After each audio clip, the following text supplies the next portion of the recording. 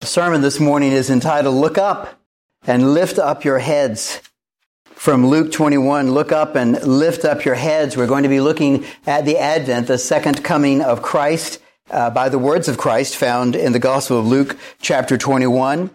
And as we do that this morning, we have to reflect that we are in an age of extreme ignorance about the Word of God, about the things of God, and certainly regarding the return of Christ is one of the biggest areas that we hear things all the time that the Bible just simply doesn't say.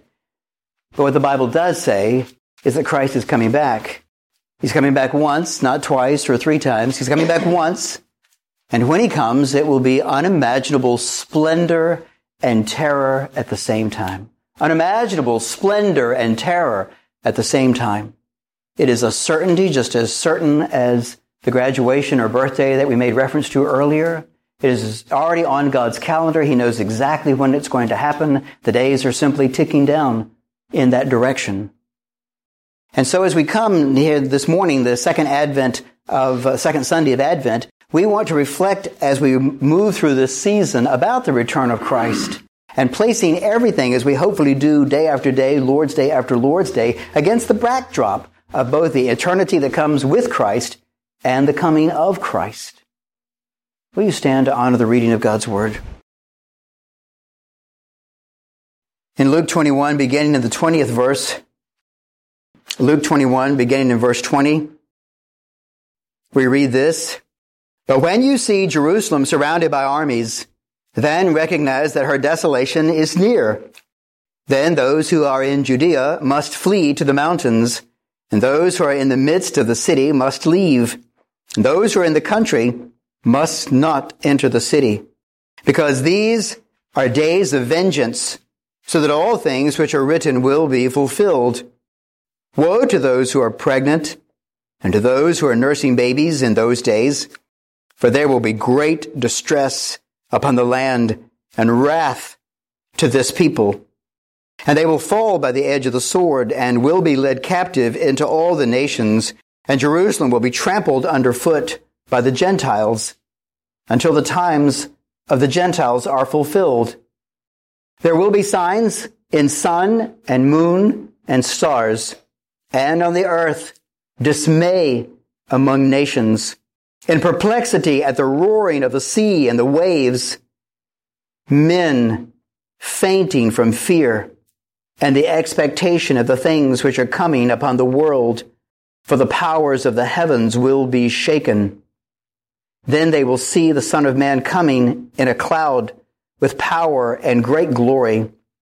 But when these things begin to take place, look up and lift up your heads, because your redemption is drawing near." Will you pray with me, please?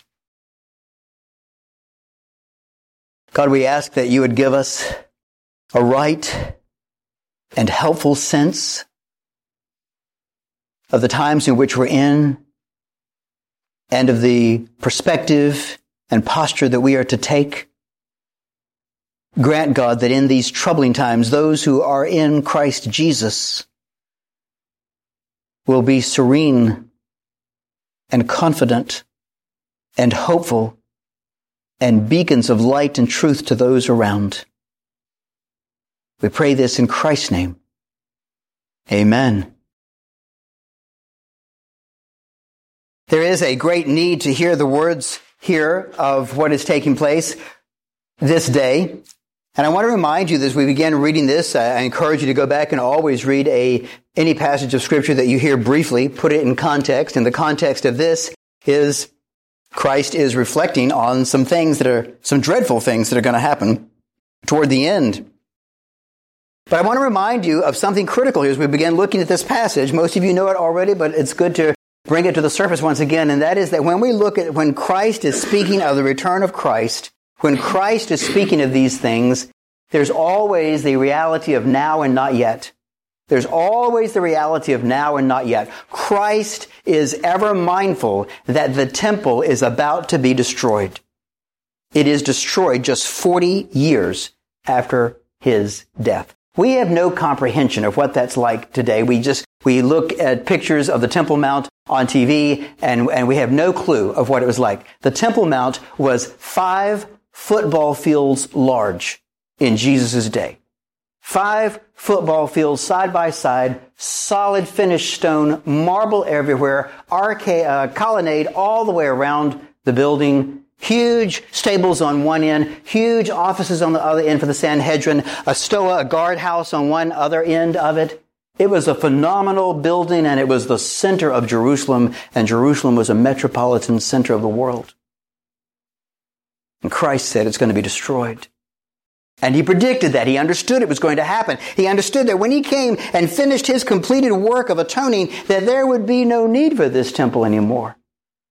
And that God would appropriately remove it from the earth. And he did. And so when he speaks about end times and when he speaks about the great changes that are coming, he is speaking of both now, meaning in his day, in his generation. He says some of you will still be alive when these things take place. He's referring to the destruction of the temple. Some of you hearing me, he says, will be alive when you see this transformation, that the temple is destroyed and now the kingdom of God goes out in that vision of Daniel as the stone that gets bigger and bigger and bigger and bigger and fills the whole world. Some of the words of Christ are rightly understood by now. He's talking about this generation in the next 30, 40 years. And some of the words of Christ in this passage and in other passages when he speaks of his return are about the final return. The final return of Christ is in the now and the not yet of this passage. And we want to have some appreciation of that as we look into this passage this morning. You recall that Jerusalem was destroyed. The entire city was destroyed in 70 AD. They did not want to destroy the city. It was part of the Roman Empire. They came and it was a great city. They had no desire to destroy it. They earnestly desired that the rebels within the walls would just simply make peace. There were situations in the history of both Israel and in other cities where some people were rabble-rousers, and the people inside the city recognized if we let these rabble-rousers continue, our enemies are going to destroy us. And so the people inside the city, on some occasions, would kill the rabble-rousers and throw their heads over the wall and say, we want peace with you. No one did that with the Romans. None of the Jewish leaders did that. They fought against them and fought against them and fought against them. And finally, Titus, the general, came in and built a siege wall. Rome rarely built siege walls. They built a siege wall of tons and tons of unimaginable amount of sand up to the side of the wall. And then walked right over the wall and killed everybody inside, men, women, and children. And then pulled every stone of the city down.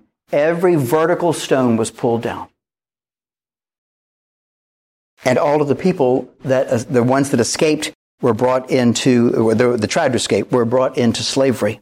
It was a phenomenal time of great judgment, of great difficulty, of great chaos, of great woe. And Jesus is predicting that in part here in this passage here as he talks about some of the difficulties that are yet to come under God's plan.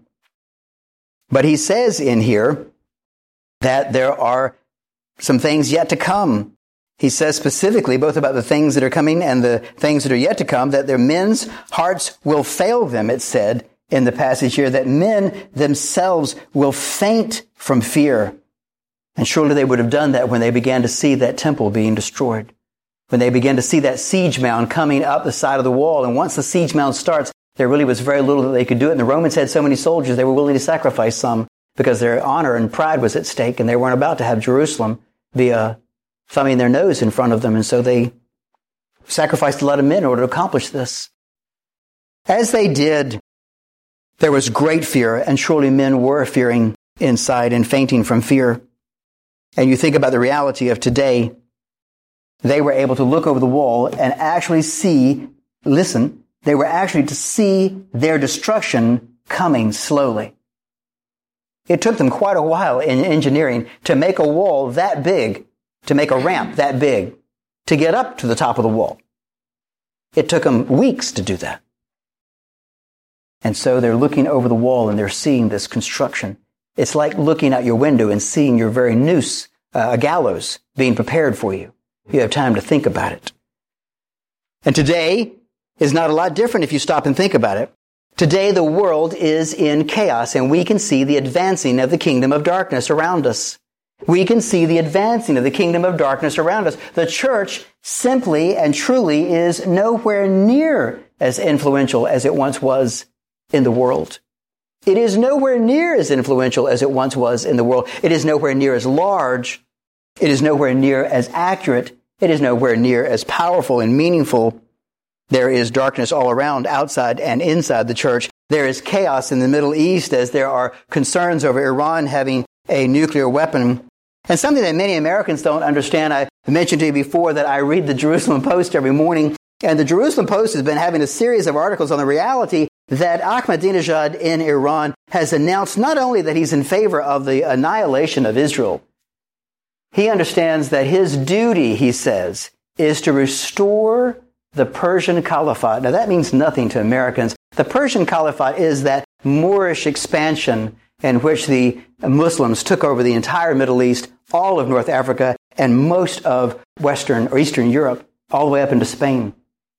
And it was turned back right in the days of the late 1400s, or stopped in Europe. The Muslims were expanding.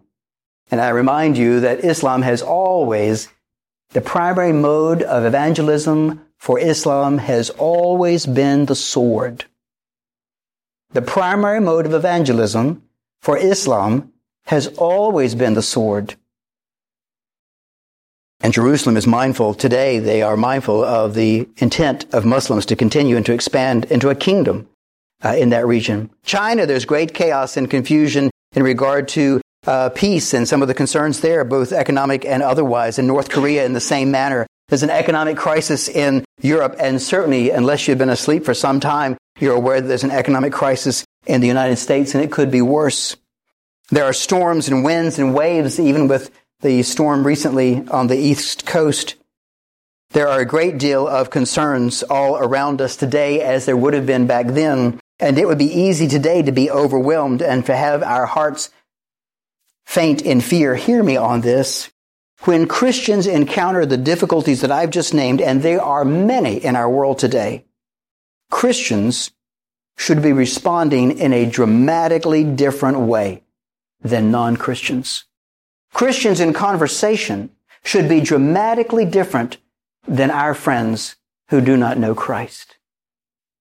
Christians in the invisible church, those who are born again, should be dramatically different from those in the visible church, those who merely name the name of Christ, but are not born again, do not have the Holy Spirit residing in them, are not longing for the new heaven and the new earth where righteousness dwells. Christians should be observably different in how we look to the return of Christ and how we pilot through challenging circumstances, including world chaos. So what is it that Christ says? We just read this passage from verse 20 down to 28, I think we read. What is it? Well, in verse 28, he says, but when these things began to take place, he means those things that are going to take place in their lifetime, the destruction of Jerusalem and the return of Christ. When these things began to take place, the signs of the end time, if you will, when these things began to take place, look up and lift up your heads, because your redemption is drawing nigh. What is that? It's this. It's like a fighter in a fight who is clearly winning the bout. And he looks over at the clock and he sees there's only 30 seconds left. There's only 30 seconds left. And he knows all he's got to do is stay on his feet. All he's got to do is stay on his feet. Jesus is saying when this difficulty comes, instead of being overwhelmed by it, to look back and reflect upon the completed work of Christ, to look at the faithfulness of God, to look at the big picture of God's plan of redemption from beginning to end. He's always planned the destruction of the world. God has always planned the destruction of the world. And the world, listen, should not mean more to you than it does to God. And that includes anything you have in the world, any person, any possession, any interest. Nothing in this world should mean more to you than it does to God. And God's plan is the destruction of the world as the return of Christ comes and brings in the new heaven and the new earth where righteousness dwells. What is it then that we're to do in these times of great difficulty? What is the advice of the direction, if you will, of the Lord Christ? It's in verse 28. But when these things began to take place, look up and lift up your heads. Why? Because your redemption is drawing nigh. What does he tell us to do? He tells us to look up and lift up our heads. When are we to do it? When you see these things taking place. And why? Because good things are happening. They are the birth pangs of the return of Christ. They are the birth pangs of the redemption of our good God. And we must have that perspective. We must have a sense of, do what? Look up. Lift up your heads, it says. Hope in God. And that means outward and inward. That is, that you have a knowledge of a hope in God. A critical part is a knowledge of God, that we ourselves would know who God is. And one of the things I heard somebody say this week on the radio, that what an incredible age of darkness we live in the world. They were answering questions that people were writing in. And the person answering these questions was a pastor. The person answering the questions of the radio acknowledged that the questions that came in more recently were just reflecting that people just don't know the basics of the Bible. And therefore, they don't know the basic nature of who God is. The basic nature of who God is. When we are studying through Sunday night, one of the things we're doing is we're getting to know God. We're doing that series on Sunday night of the essential truths of the Christian faith. If you were to ask anybody out there in the world, go outside and ask somebody how many essential truths of the Christian faith, they wouldn't come up with 102. I think there's 102 chapters in that book. Essential truths. R.C. Sproul was mindful that he had that many chapters and still chose to name it Essential Truths. He means everything in here you need to know. You need to know the character of God.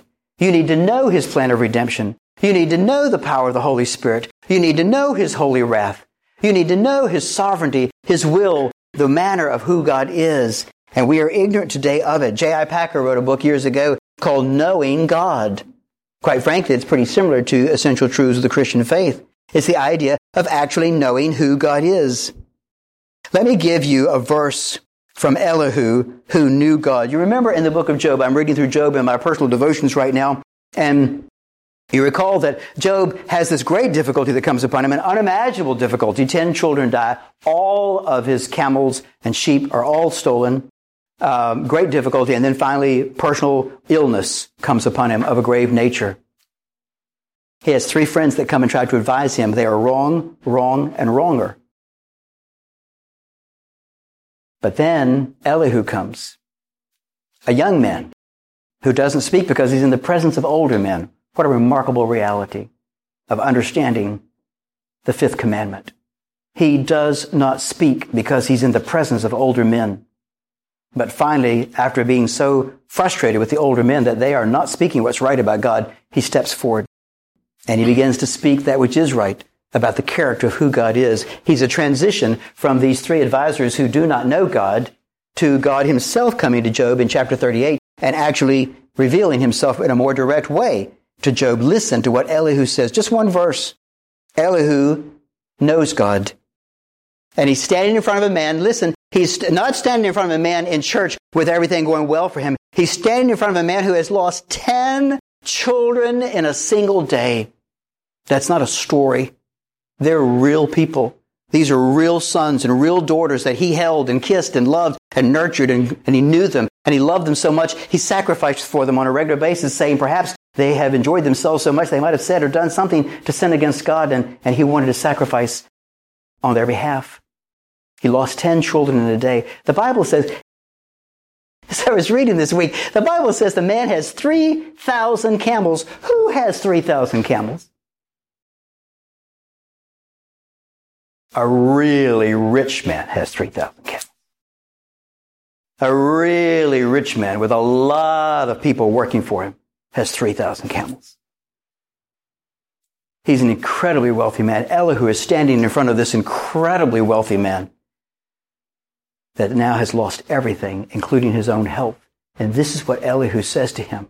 He doesn't offer him platitudes and foolishness. Here's what he says. One verse, chapter 37, verse 22.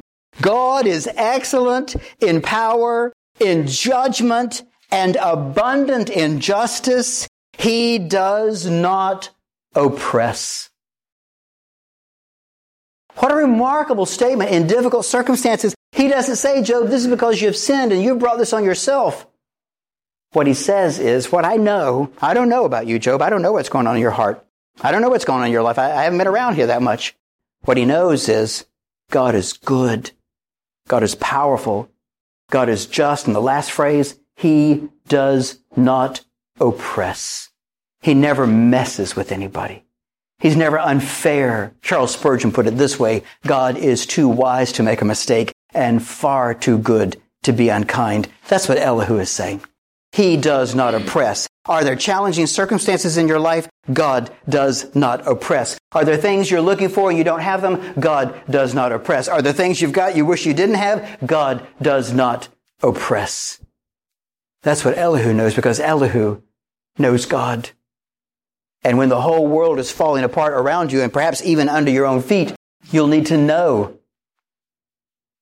God does not oppress for those who are in Christ Jesus. God does not oppress. What a remarkable reality of God. We need to know God. Brothers and sisters, we need to study God. And quite frankly, as I've mentioned to you before, one of the best places to get to know the very nature and character of God is through the Psalms. His nature and attributes are referred to over and over and over again. They're set forth very beautifully in the rest of the Word of God, but they are collected and brought out and focused upon in the book of Psalms.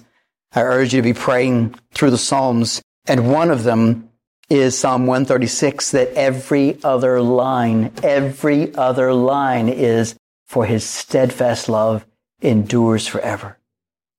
For His steadfast love endures forever. Whatever is happening to the people of God, Jesus is saying this in Luke 21. He's saying there are going to be some traumatic things that come upon you, both now in the next 40 years, for those of you who are here, and in the future, for those who read and hear about this. There are going to be some dramatic things that come upon you, and you must know who I am, and you must remember the steadfast love of God endures forever.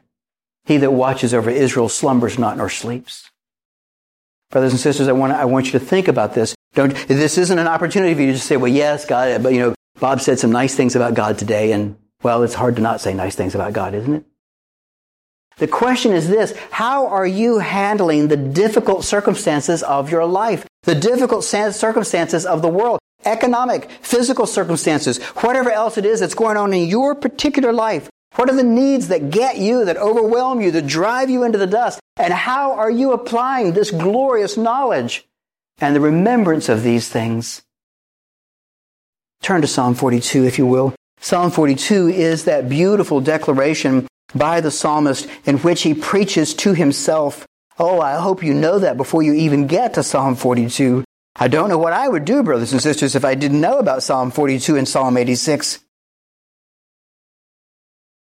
If you don't know these, brothers and sisters, mark them down. Put them somewhere. Well, the bottom line is you just need to know them. You need to know Psalm 42. As you may know, 43 is part of 42. It's separated apparently later. 42 and 43 are virtually the same thing in terms of their theme. They have the same chorus in them. And 86 is another one of the very same theme. When we are thinking about these things, we have to consider the various concerns that are going on in our life. And Psalm 42 is somebody going through chaos, somebody going through difficult times, whether it's economic or physical or otherwise. There are great difficulties, and they are at their wits' end. Psalm 107. Psalm 42 says this: as the deer pants, and we walked through that on Sunday night, and we learned that the word is not pant. It isn't as the deer pants. It's as the deer brays. As the deer brays like an animal caught in a trap. As the deer brays for the water brooks, so my soul brays for you, O God. It's just this sense of I have no hope in myself. There's nothing I can do. My soul thirsts for God, for the living God. When shall I come and appear before God? My tears have been my food day and night, while they say to me all day long, where is your God? These things I remember, and I pour out my soul within me, for I used to go along with the throng and lead them in the procession to the house of God with a voice of joy and thanksgiving, giving a multitude, with a multitude of keeping the festival. And then he turns And he preaches to himself, "Why are you in despair, O my soul? And why have you downcast within me? Hope in God, for I shall again praise him for the help of his countenance."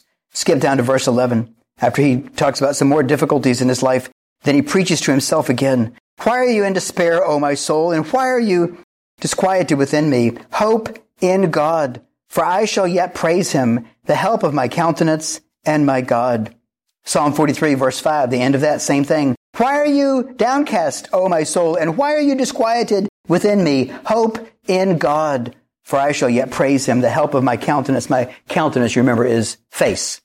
The help of my face. The one who turns my face from a scowl to joy and thanksgiving and worship and praise. He's preaching to himself. He remembers it, and that's what we are to do.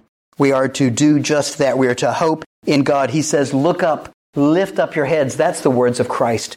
Look up, lift up your heads. There are going to be many who will be terrorized. There are going to be many who don't know what to do. There are going to be many who genuinely understand that their world is coming to an end. But listen to this. Christians want their world to come to an end. And there may be people sitting here this morning who don't understand that. There may be people sitting here this morning who think, no, what I want is my life to get better and better every day. Christians want their world to come to an end for two reasons. One is the will of the Almighty. He has ordained from the beginning that this was a temporal thing that he set up, and it's coming to an end. Christians want what God wants. And Christians understand that until this world comes to an end, they will wrestle with sin, and they want to be delivered from sin. They want to be delivered from sin. They want to walk in newness of life. They want to worship with the holy angels from their heart. They want to be in that joyful fellowship of the Almighty, of the Trinity with the other believers for all eternity. Christians want this world to come to an end. Well, what are we to do? We are to look up and lift up our heads. When are we to do it? Verse 28, back in chapter 21 of Luke. When are we to do it? But when these things begin to take place, in the midst of the difficulty, when you begin to see the things of this world falling apart. Hear this. When you begin to see the church crumbling and disappearing and falling back, as we see it all around us today, look up. Lift up your heads.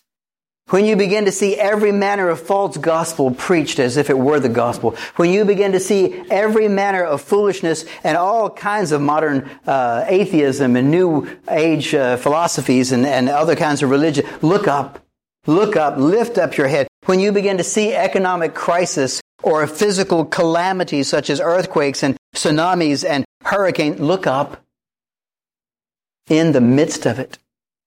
Verse 28, but when these things begin to take place, be so knowledgeable about the things of God, be so confident in the sovereignty of God, in the wisdom of God, in the goodness of God, in the particularity of God, that He knows where you are and He knows what's going on in your life.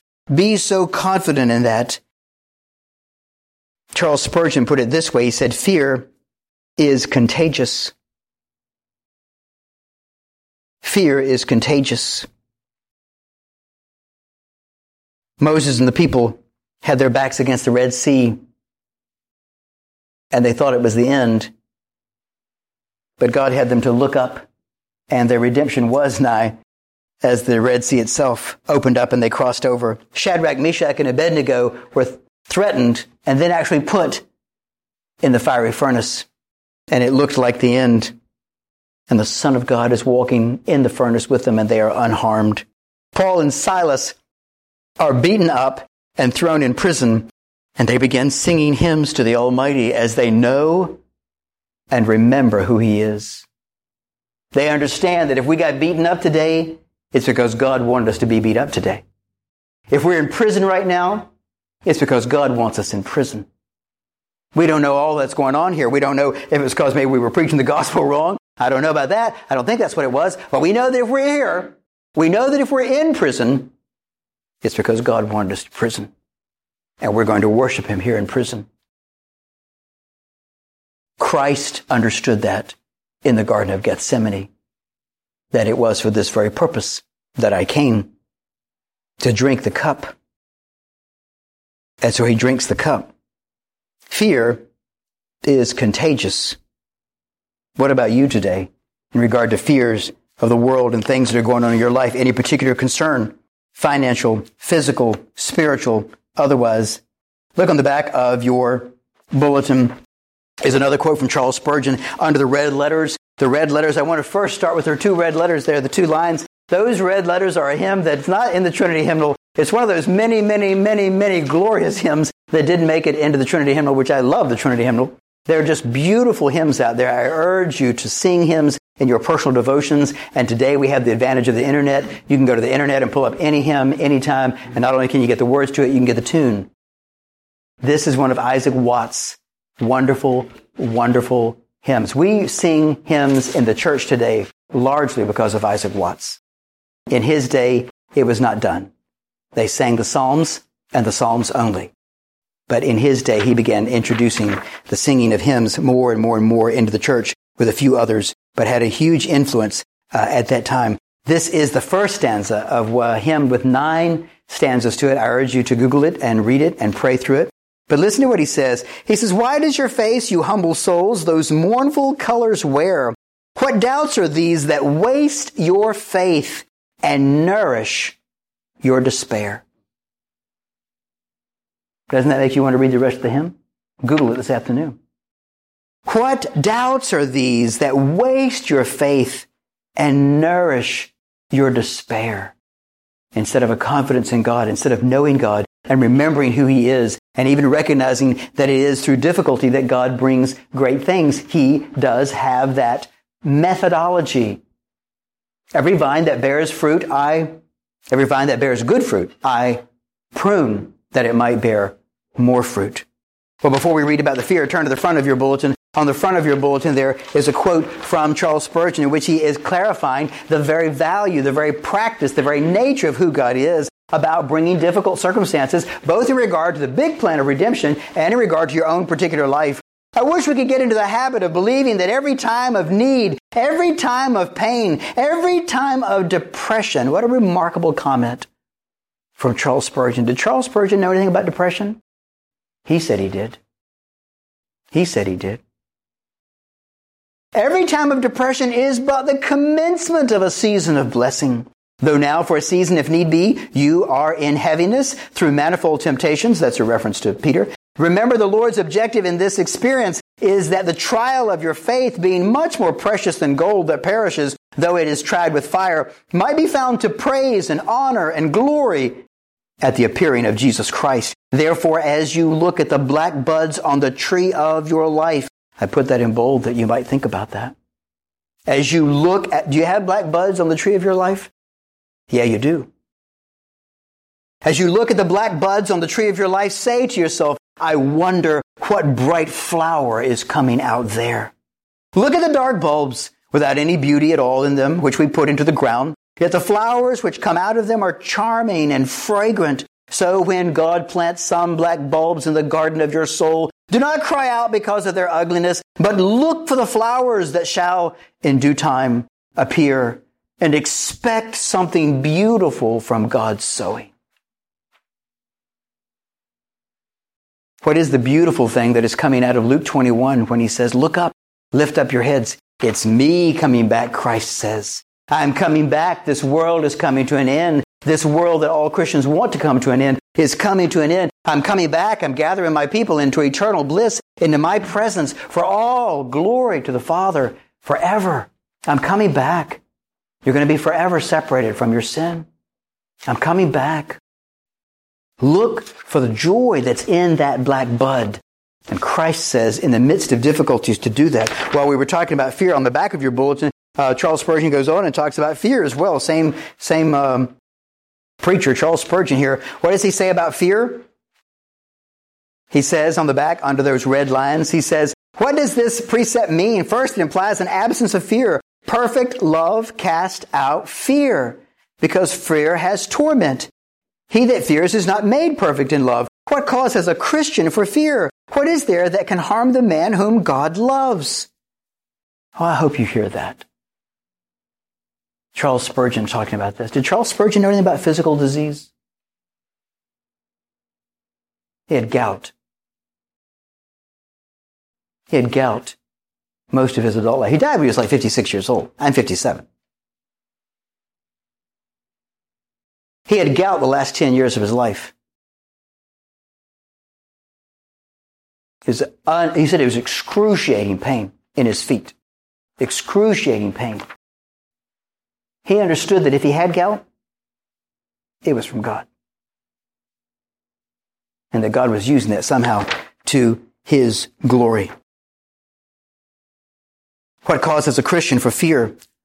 What is there that can harm the man whom God loves? Will he trample on his child or allow anyone else to hurt him?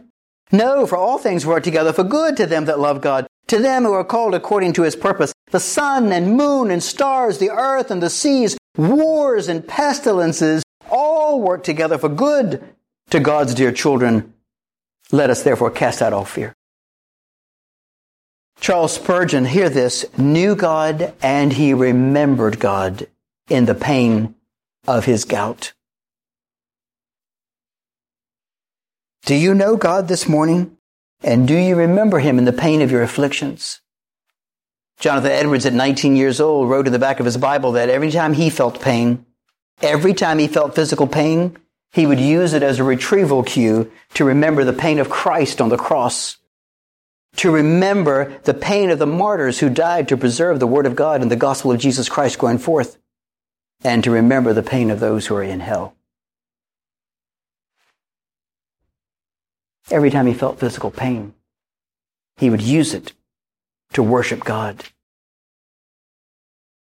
Well, what are we to do? We're to look up and lift up our heads. When are we to do it? We are to do it in the midst of the chaos. We're to do it as soon as we begin to recognize that chaos is breaking out around us.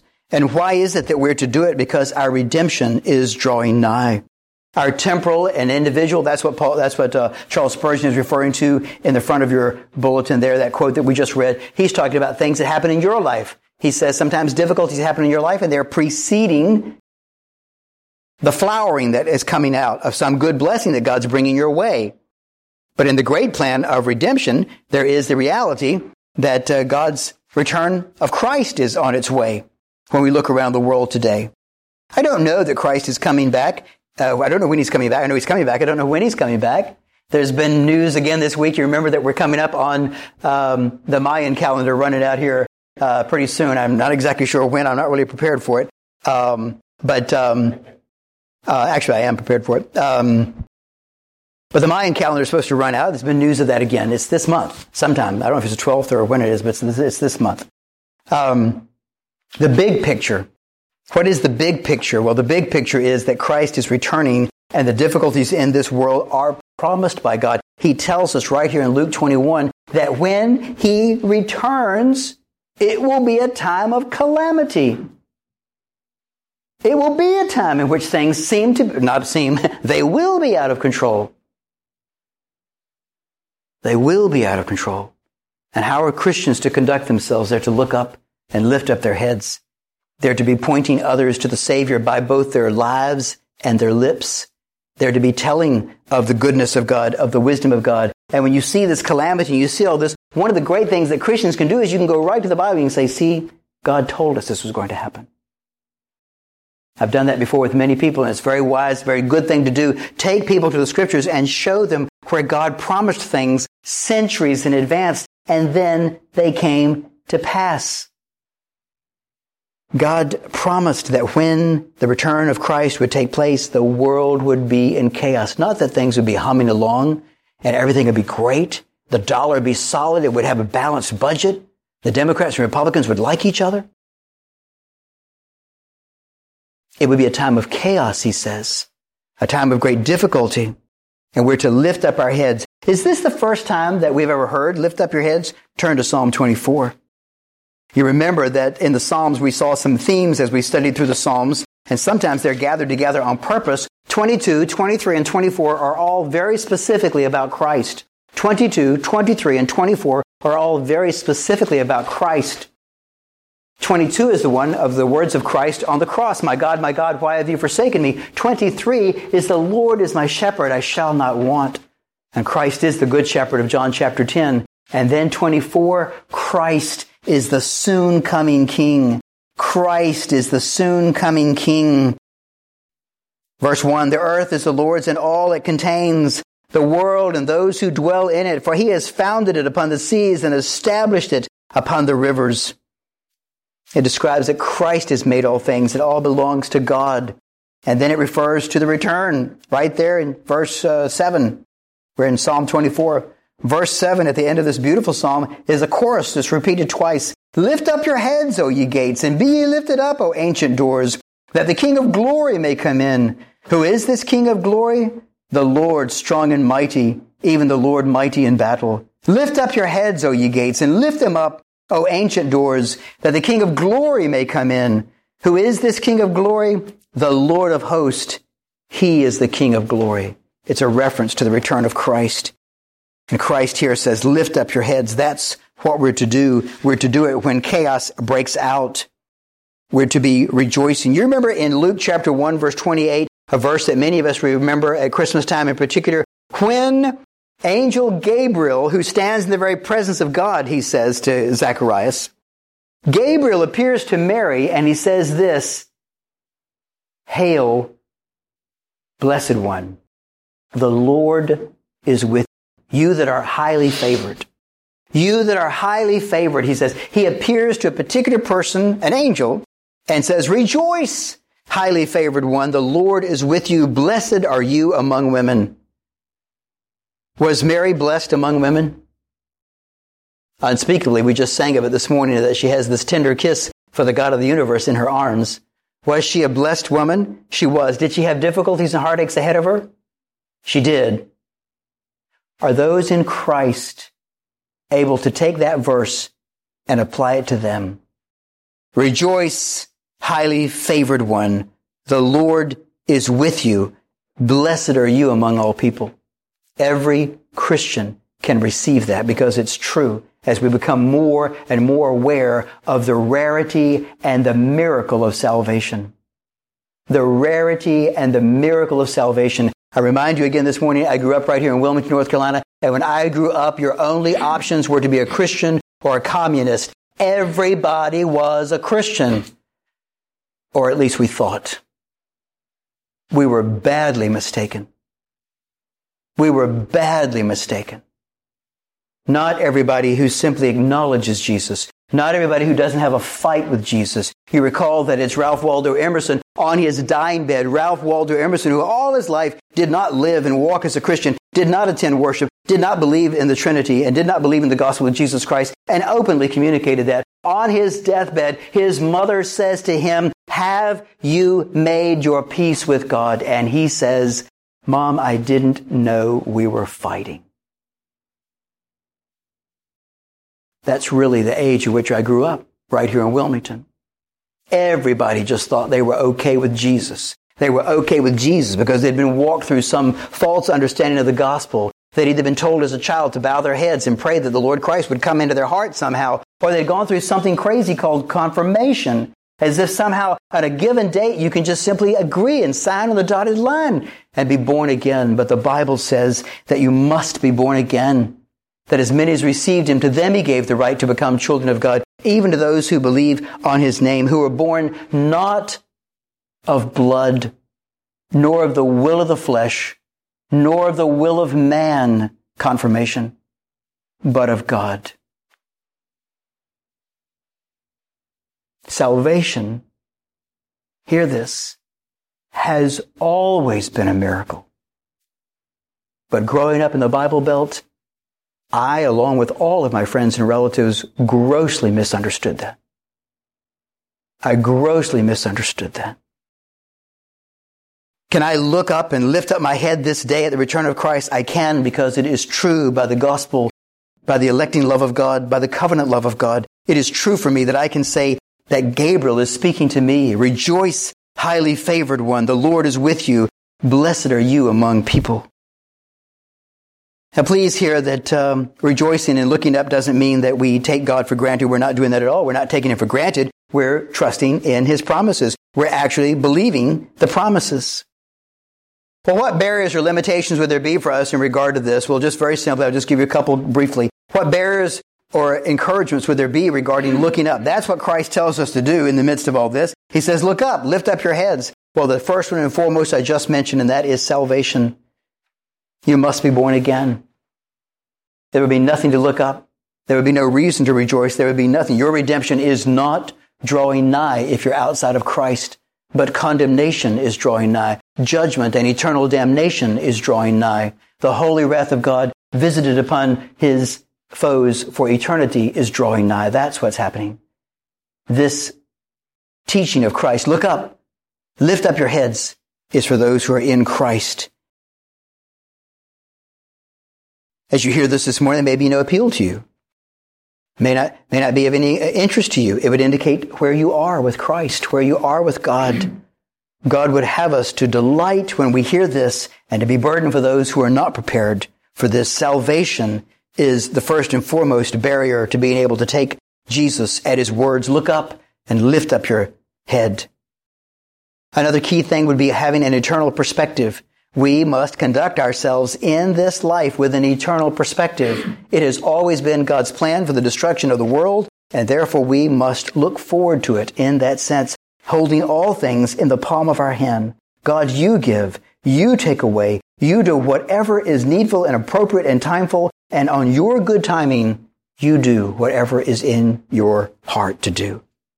A third thing would be Christian fellowship. Hear this. He who walks with wise men will be wise. Not everybody you know that names the name of Jesus is looking forward to the return of Jesus. You want to be with people who are ready to let go of this world. You want to be with people who have let go of this world. They're in this world. They're about their Father's business, but they are not attached to this world. He who walks with wise men will be wise, but the companion of fools suffers much harm. We become like the people we're around. Are the people around you lifting their heads and looking up? What a remarkable thing. What are your friends like? Are your friends fearful and skeptical, doleful, angry, pessimistic? Maybe even your internet friends? Then cut them off if you need to. Do whatever you need to do. Fear is contagious. Are your friends hopeful and joyful, serene and optimistic? Are they filled with faith and love for Christ, a longing for the new heaven and the new earth where righteousness dwells? Let me suggest one more brief thing, and that is this that may affect you in regard to your ability to look up and lift. Listen very carefully to this. That might affect you in your ability now and perhaps in the year 2013 and beyond. Listen carefully, everybody in this room. One of the factors that affects us in our ability to love God and walk with Him in joy is health. God Himself, we see it in Job. I'm reading through that right now. I just mentioned to you. God Himself brings ill health on us from time to time. God Himself does that. He says, I do that, when He talks to Moses in the book of Exodus. He says, who is it that makes people deaf and who is it that makes people blind? But me, He says. God brings ill health on people, and when He does, we bow low and worship and plead with Him to be glorified in the midst of that. We, however, are to have nothing to do with bringing ill health on ourselves. And we live in an age of self-centeredness and pleasure and comfort in which people are doing all kinds of unhealthy things to themselves on a regular basis. And it affects us. It drives us down. It wears us out. And that general wearing out affects our relationship with God.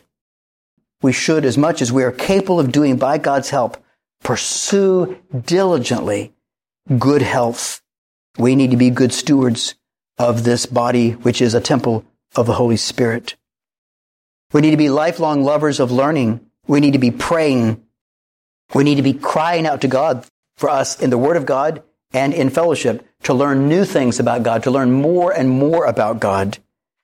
And finally this, in order to be able to look up and understand this, we need to recognize that God is doing something and He has invited us to come with him. He has commanded us to come with him.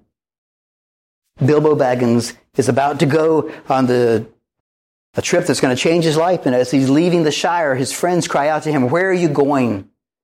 And he doesn't know. And what he says to them is, "I'm going on an adventure. I'm going on an adventure." Christians understand that. That's Christian in Pilgrim's Progress. I'm going on an adventure. I'm going where God leads me. I'm going to worship him. I'm going to pursue him. Wherever that takes me, that's where I'm going.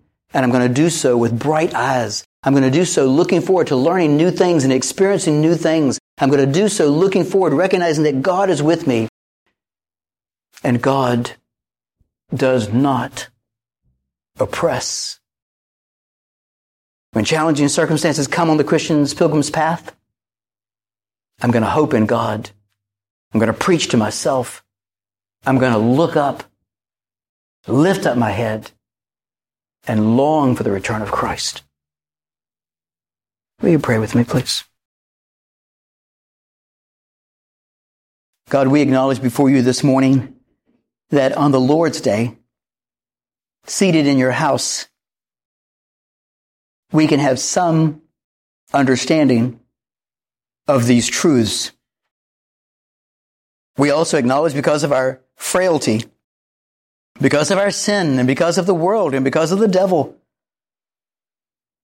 that these things are hard to remember on Monday. God, we ask that you would bless us to be found diligent students of you in your word and creation, to get to know you better, that we might stand upon the precious promises of your word and join you with joy as you bring about the consummation of all things. Our prayer, God, is that thy will be done. Our prayer is, come, Lord Jesus. Grant that we would agree with Martin Luther in saying, the body they may kill, God's truth abideth still. His kingdom is forever. Lord, we want to let goods and kindred go.